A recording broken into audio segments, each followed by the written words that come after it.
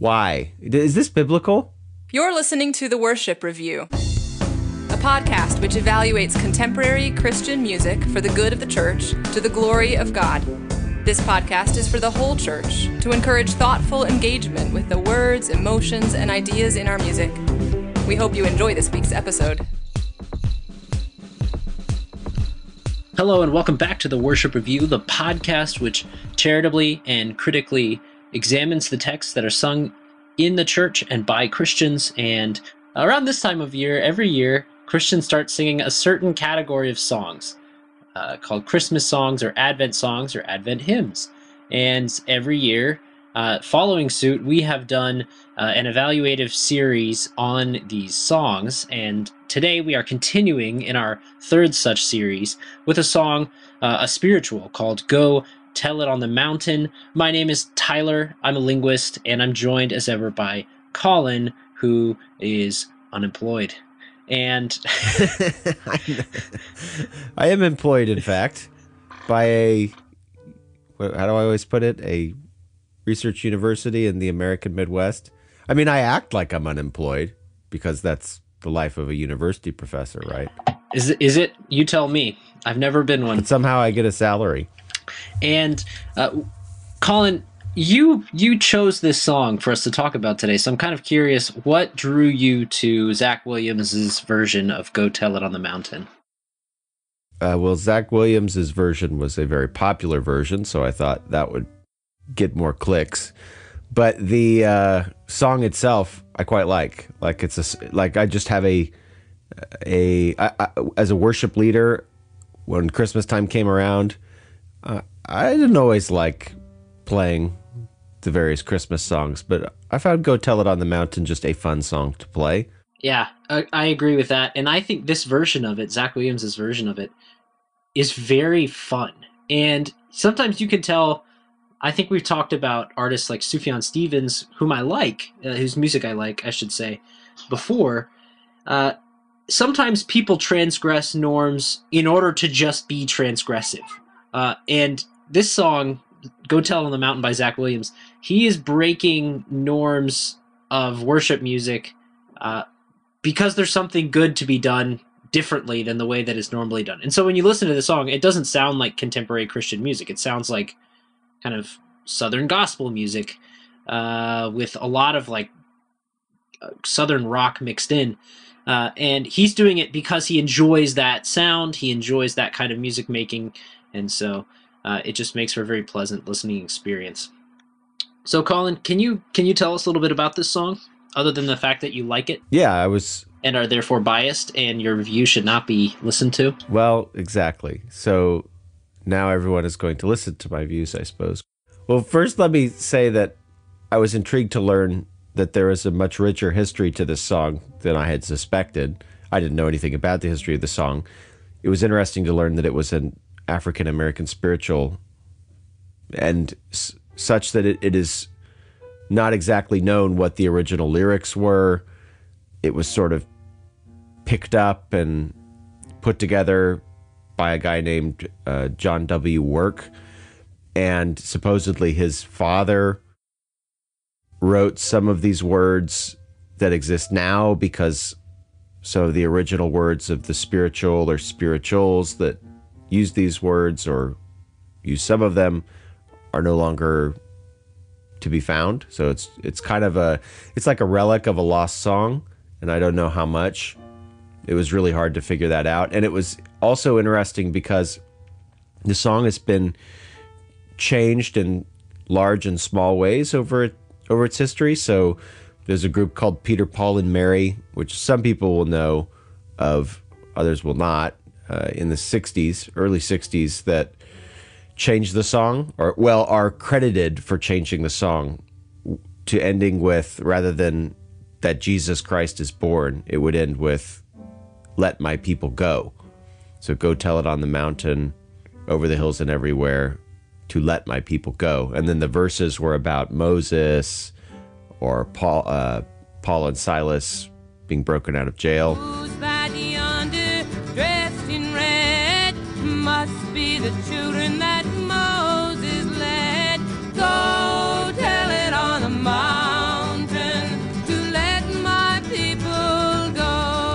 And there's also a version of that song that seems to have been floating around the civil rights movement that protesters were singing, and was sort of a source of inspiration during that movement. And there's dispute about whether it's Peter, Paul, and Mary that wrote the song and then the civil rights movement used it, or whether the civil rights movement, it kind of came out of that movement, and then Peter, Paul, and Mary snatched it up and then made a lot of money off of it.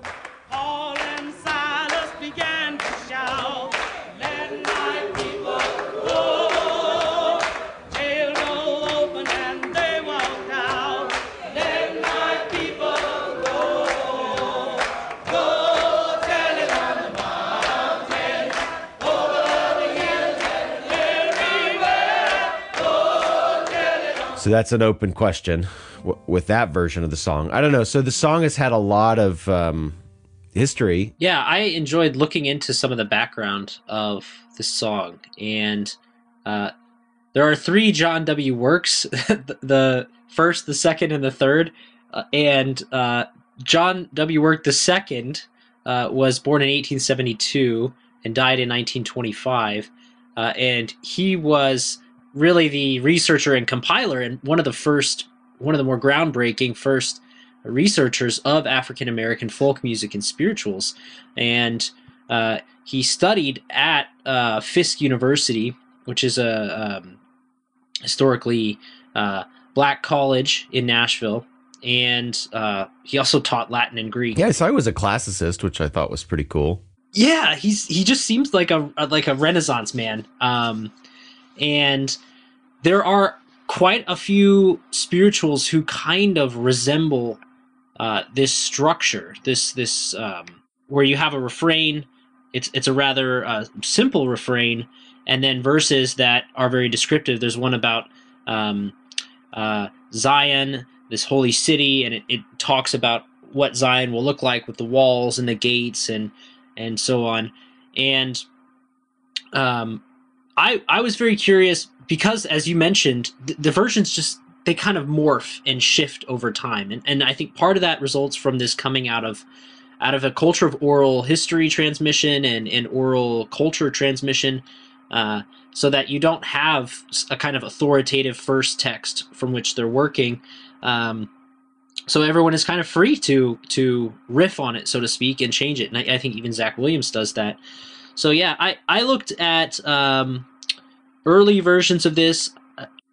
According to hymnary.org, this was first published in 1907. That would be by Mr.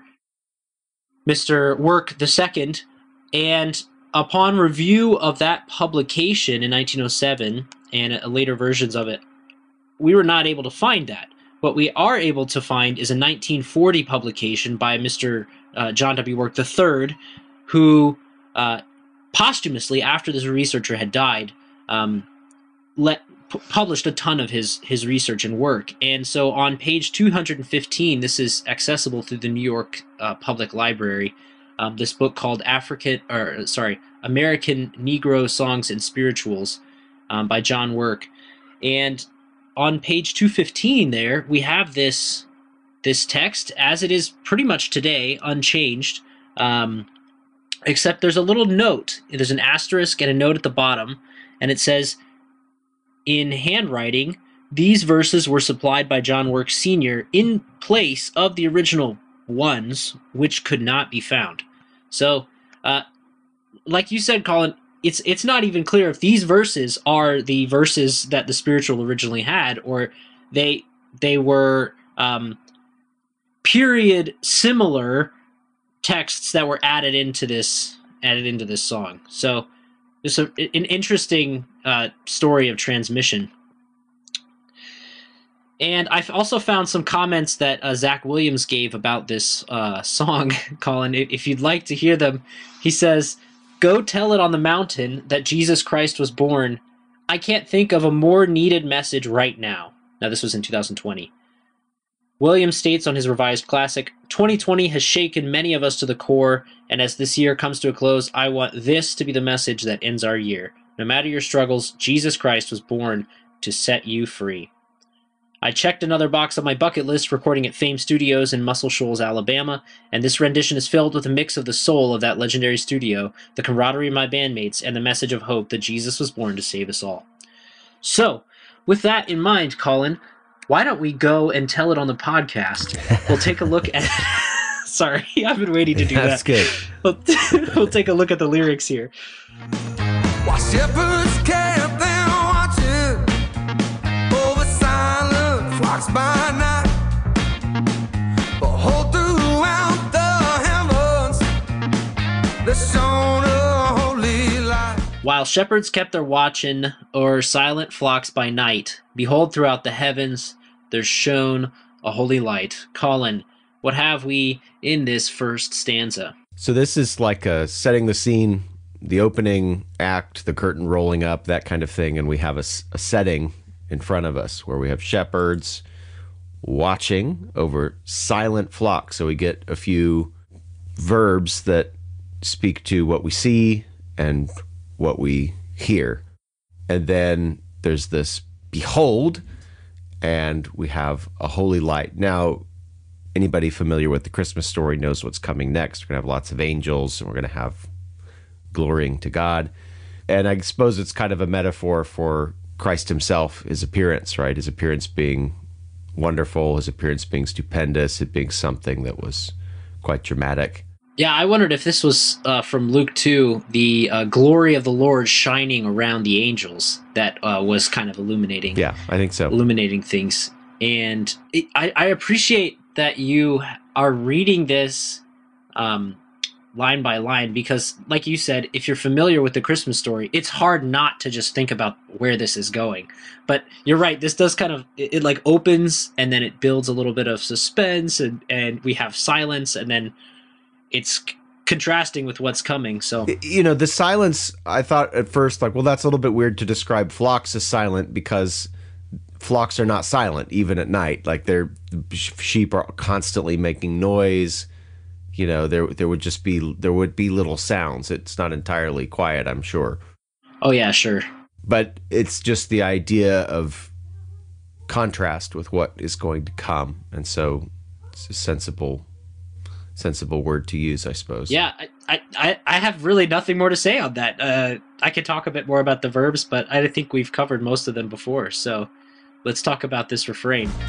Oh, I said go, tell it on the mountain, over the hills and everywhere. Go, tell it on the mountain that Jesus Christ is born. Go, tell it on the mountain, over the hills and everywhere. Go, tell it on the mountain that Jesus Christ is born.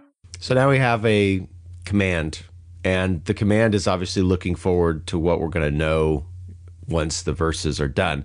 And there's this refrain comes over and over again, almost to say whatever you just heard about in the verse, because the verses are going to tell this story or kind of give the details, and then the choruses are saying all of that information you've been given in the verse, go and share that with somebody.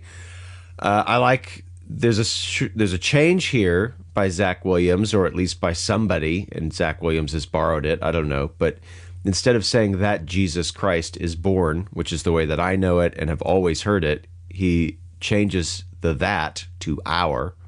So he says, go tell it on the mountain, our Jesus Christ is born, at least in a version that I listen to, which is a nice addition. I think this is an improvement, actually. Nice way to talk about Christ belonging to us and us belonging to him, and to kind of more personalize the story instead of being an observer and a person who's now being told to go tell it on the mountain. The person is, it almost adds a kind of not a participation, but like when you're reading the verses now, it's like, oh, that Jesus is mine, the one that I'm reading about or hearing about in the verses. So I think that's nice too.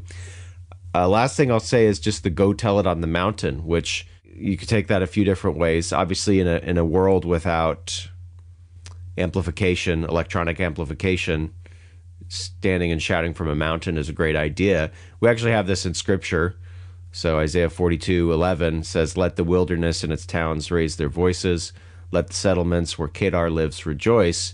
Let the people of Selah sing for joy. Let them shout from the mountaintops." So when something is particularly exciting, or it brings a person a lot of joy, or it is something that should be known to everybody that would bring a people joy, it should be shouted from the mountaintops. Or we have a similar phrase, to shout from the rooftops, for example. But it's the same idea. It's that this news that Jesus came is the sort of thing that's worth shouting out to everybody, that everybody should know about. I think it's symbolic of literally the elevated status of this news. It is worthy of climbing mountains to proclaim, and the desire to. Oh, that's a good point. You have to climb up to the mountain to shout from it, so it's worth the work. Yeah, and I also thought of Isaiah 42, and looking at what follows that verse. Let them give glory to the Lord and declare his praise in the coastlands. So it's going through a bunch of different kind of regions. The Lord goes out like a mighty man, like a man of war. He stirs up his zeal. He cries out. He shouts aloud. He shows himself mighty against his foes. So this Isaiah verse is really a shout of triumph. And I think that's also what's going on in Luke chapter 2 and in this song. We celebrate the good news that Jesus Christ is born, but it's not just cooing over a baby. We are announcing God is bringing, in a very real sense, his war on sin, on death, on hell, and on Satan to the world right here in this man, Jesus Christ. I like the phrase Jesus Christ, aside from being his name, or a name and a title, I should say, the two names each mean something powerful. So Jesus is his given name, but it also comes from Joshua. It's God who saves, and Christ being the anointed one or the Messiah. So when we say that Jesus Christ is born, or our Jesus Christ is born, we are saying God has sent his salvation in the Messiah to us. And ultimately, this Messiah is God himself, right? It is God who saves in Jesus' name there. So I think it's very good. Like you, I appreciate the kind of personalizing nature of changing that to our Jesus Christ is born. And yet at the same time, it does take lyrics that were slightly less ambiguous, pretty clear, tell it on the mountain that Jesus Christ is born, or that clause can be subsumed in the it, so that you could theoretically say, go tell that Jesus Christ is born on the mountain. Now you have to infer that our Jesus Christ is born is the content or the antecedent of that it. But I don't think that would be or is that troubling of a thing. I think that's pretty nitpicky. Maybe. As they say. Maybe it's nitpicky, but... It is. Because theoretically, and not just theoretically, it's possible. If I said, go tell it on the mountain, our Jesus Christ is born. You could say, oh, is the it, our Jesus Christ is born? Or am I just telling something on the mountain and you're telling me now that you're celebrating that Jesus Christ is born? Well, I mean, I think a reasonable person would infer, go tell it, it might mean the verse. It might mean the thing that was just said.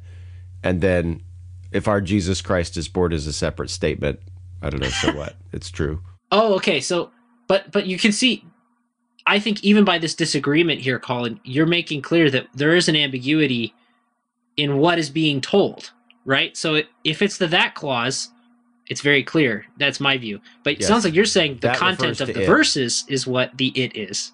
So which one is it? It doesn't matter, because the verses are a good thing to tell on the mountain, because they're telling about Jesus. And then that Jesus Christ is born, if we're telling about that from the mountains, that's a good thing to say from the mountains too. I see the point. I see your point. Both things are good things to shout from the mountain. Let's see some more things that can be shouted, shall we? Shepherds fear and tremble when low above the earth rang out an angel chorus that hailed our Savior's birth. The shepherds feared and trembled when, lo, above the earth rang out an angel chorus that hailed our Savior's birth. I have nothing to say about this. I mean, this is Luke 2. I don't see anything here that strikes me as a miss. It's a nice summary of it. Anything more to say about this? I'm not convinced of the angel chorus bit because Scripture, I think the person who pointed this out to us was Daniel Mount. And the more I've thought about it, it's just kind of stuck with me. We don't have scriptural prohibition of saying that angels sing.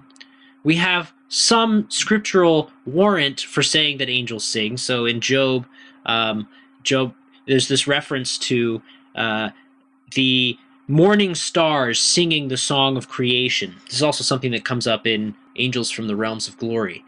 But in Luke 2, verse 11, if we're being, I'm not going to say nitpicky, but if we're just being textualists, it says, "And suddenly there was with the angel a multitude of the heavenly host, praising God and saying, Glory to God in the highest, and on earth peace among those with whom he is pleased." So, if we're just going from what the text says, there isn't warrant for saying that they sang or that they were a chorus or that they were filling the sky with song. If we're going from other depictions of angels in the Bible, there is some warrant for it. Obviously, like I mentioned from Job, there are plenty of psalms that talk about the need for humans to sing praise to God. In Revelation 5, we have this chorus around God's throne. This is what it says in Revelation 5. "Then I saw a lamb looking as if it had been slain, standing at the center of the throne, encircled by the 4 living creatures and the elders." And reading a little bit further, "When he had taken it," meaning a scroll, "the 4 living creatures and the 24 elders fell down before the Lamb. Each one had a harp, and they were holding golden bowls full of incense, which are the prayers of God's people, and they sang a new song." And then later, "Then I looked and heard the voice of many angels, numbering thousands upon thousands and 10,000 times 10,000. They encircled the throne and the living creatures and the elders. In a loud voice, they were saying, Worthy is the Lamb who was slain," and so on and so forth. "Then I heard every creature in heaven and on earth and under the earth, and all that is in them, saying, To him who sits on the throne be praise and honor and glory." And then the elders fell down and worshipped. So this is also complicated by the fact that this is not my word, but some things I have read about the Hebrew word for singing, it cannot be easily distinguished from the verb to shout or to make loud noises of praise. So it's ambiguous, and so that's just my only critique, is that the text on which the song is based, or seems to be based, doesn't give us warrant for saying sing. Scripture is somewhat ambiguous on the point, but I think it's ambiguous in a way that kind of leans away from saying they sang. And so we're left with people like me on podcasts talking about it. So now this song doesn't say sang. No. This song says chorus. It says chorus. But presumably there's no such thing as a chorus that would just shout something. I don't think so. I would associate even just the word chorus with choir and choral. With and so singing. on. Same. Yeah, I feel the same way. All right, well, maybe they didn't sing. Maybe they did. We don't know. Although it just brings up all sorts of interesting questions about like why we say things like, angelic voice.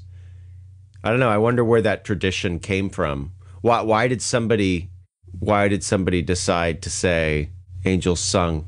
The other thing, just so that you know, lo was originally just a contraction of look, and so just like in the first verse when it says behold, it's doing the same thing. It's just saying look above the earth, point your attention in this direction. And down in a lowly manger, a humble Christ was born. And God sent us salvation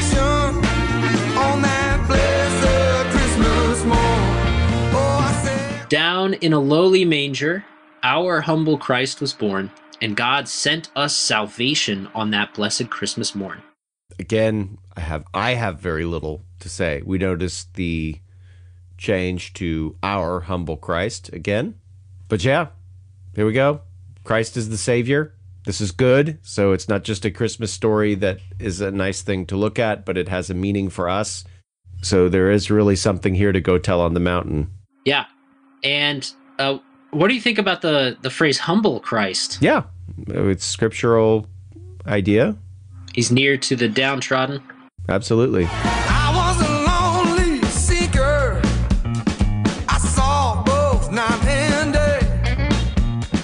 And I asked the Lord to help me. He showed me the way.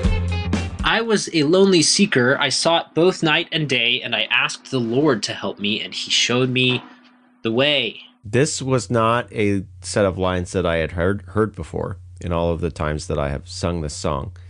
And at first I thought, oh, great, this is Zach Williams making something up that doesn't really make any sense. And then it looks to me like actually in older versions of the song, these lines are there, or variants of these lines. I've seen two variants. I've seen some that say when I was a sinner, and some that say when I was a seeker.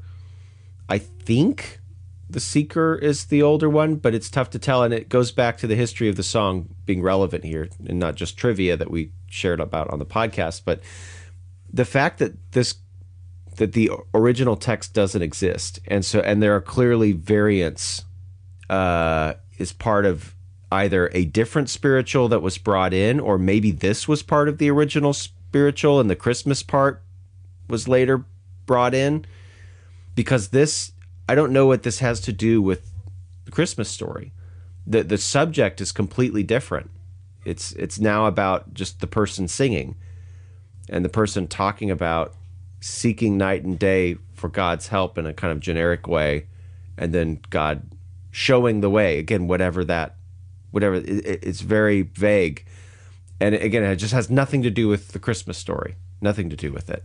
Yeah, I think so. When I look at this 1940 version, which is the earliest one that we've been able to find, I don't see this line in there. And so my hypothesis would be that this is another spiritual that has been added to this song. Because we don't have a clear timeline for the development of all of these versions and variants. Yeah, I don't know. It's so illogical to add this to the Christmas version. I have to think that it's actually a different version of the song where the whole subject of the song was different. Potentially like the civil rights version that was floating around. Yeah, and just to bear in mind, like we said earlier, he apparently wrote these lyrics in with the explicit caveat that these were not the original lyrics. So the lyrics that we have, he apparently conceded, or at least his son did. These are not the originals. They were added by him, by John Work. So, yeah, like you were hinting at, these could be the original lyrics to the song that are just kind of popping up back in there, or they could be another variant of the song, or a different version, or a different song altogether. Just don't know. I mean, I don't quite like them.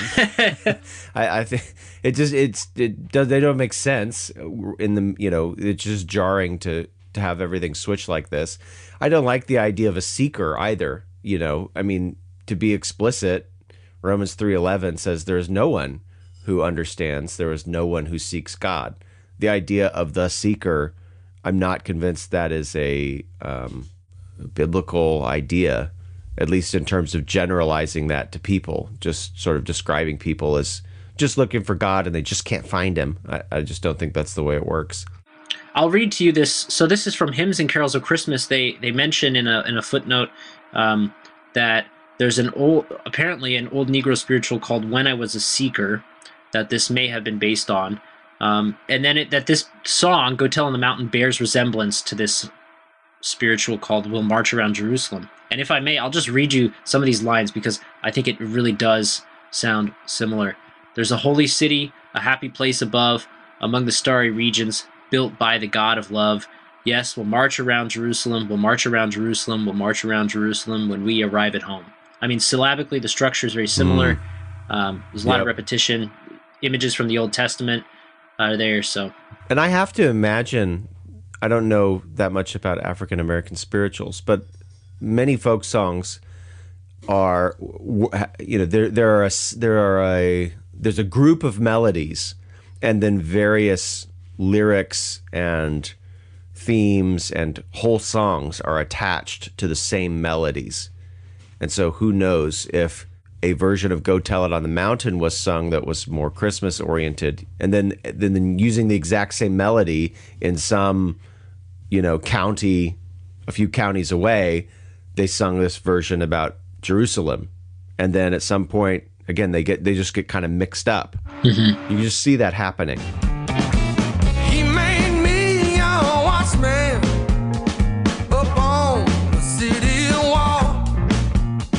And if I am a Christian, I am the least of all. He made me a watchman upon a city wall, and if I am a Christian, I am the least of all.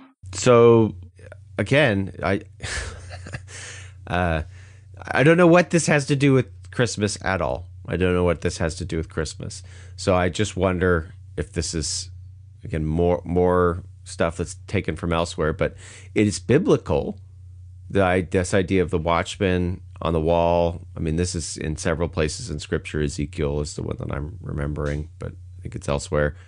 I don't know what it is useful. I don't know why it is useful to say, if I am a Christian, I am the least of all. Do you have ideas, Tyler? I don't know.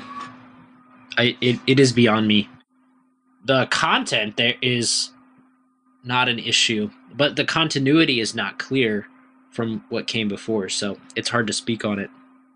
But yeah, we are to be the least of all, and he has made us watchmen. Well, now wait a second. Let me think about this actually. So if I am a Christian, I am the least of all. Now there's no then there, but it's implied. So this is a rhetorical if. Of course the person's a Christian because they're singing about this and they're telling it on the mountain. So they're doing Christian things. Why? Is this biblical? I think this is something like, whoever exalts himself shall be humbled, and whoever humbles himself shall be exalted, or first shall be last, that kind of thing. Yeah. I think this is saying, it's rhetorical if then. Of course, he is a Christian at this point. If he's still singing the song sincerely, I guess you can't really sing this song and not be sincere. Well, you can, but I mean, is this something that should be told on the mountain? It seems. I don't think these belong. Weird. I don't think these lyrics belong with what came before. So yeah, no, I don't think this is. I don't think this goes with what came before it. So I don't think I can really attribute this to something that would be said on the mountain. Yeah. Yes, I don't know. I mean, I'm not a huge fan. And once again, I will just remind listeners, the 1940 version does not have this half stanza or the one preceding it with "I was a lonely seeker." Really? Does it have something else? No, it just has 3 stanzas and "Go Tell It on the Mountain" as a refrain. So, all right. I like the 1940 version a little better textually than this one, just because it's more cohesive. So, let's chat about. Well, we've already chatted. Colin, what are your concluding thoughts? At length. So I'll keep my comments short. That is what we do on this podcast, Colin. We speak at length. And for some bizarre reason, people listen to it. So this is a good song, especially the lines about Christmas. I think they're strong for Christmas songs. They're very explicit. They don't just speak about the story as a story. It's something that has meaning to us and belonging to us, and there is an us. Jesus Christ is mentioned explicitly. His role as Savior is mentioned explicitly.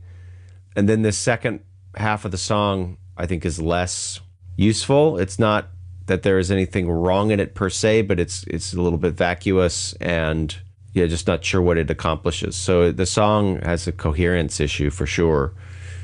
But if you had just had the first half of the song, it would be very coherent and clear. Yeah, I think these are 2 different songs that have been put together, or two different versions of the same song, very different versions.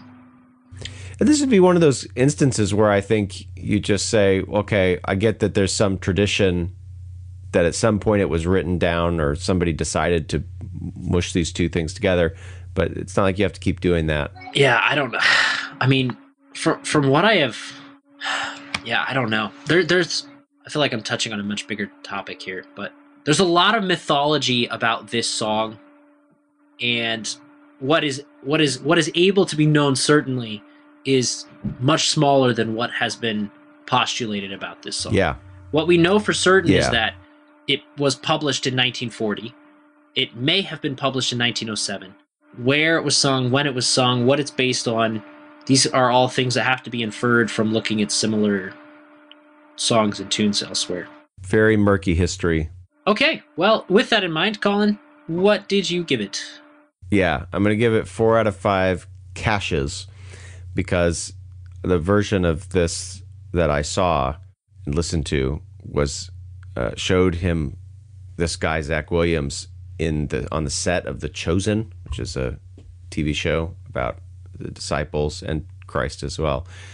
And Zach Williams and his band like rocking out with the Southern rock, I don't know, like in Jerusalem somewhere.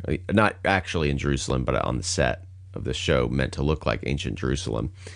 And he's wearing all black, which made me think of Johnny Cash. And then I was reflecting on the last song of his that we reviewed, which had him go to prison and perform in prison like Johnny Cash.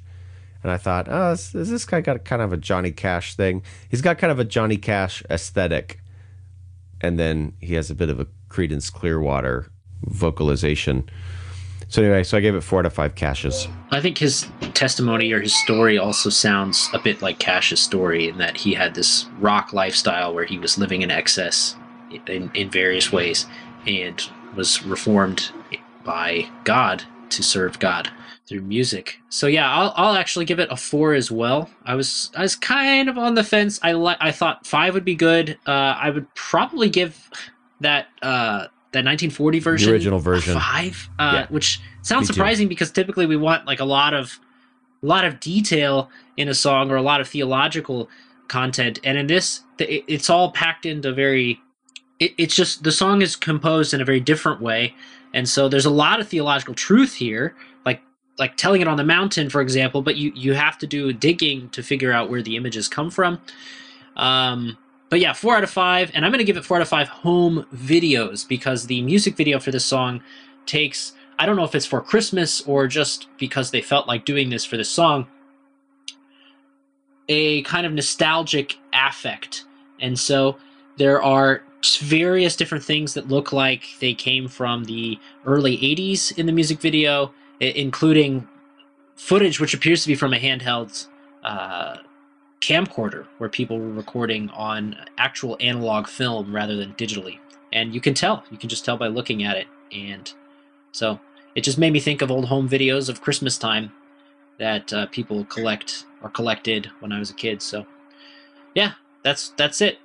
4 out of 5. Thanks, listeners, for tuning in. Go and tell it on Twitter and elsewhere, wherever you tell things, that this podcast is rolling, and share it with your friends. Consider a year-end gift to brighten our Christmas cheer here on the Worship Review. And we look forward to seeing you again next week. Thank you.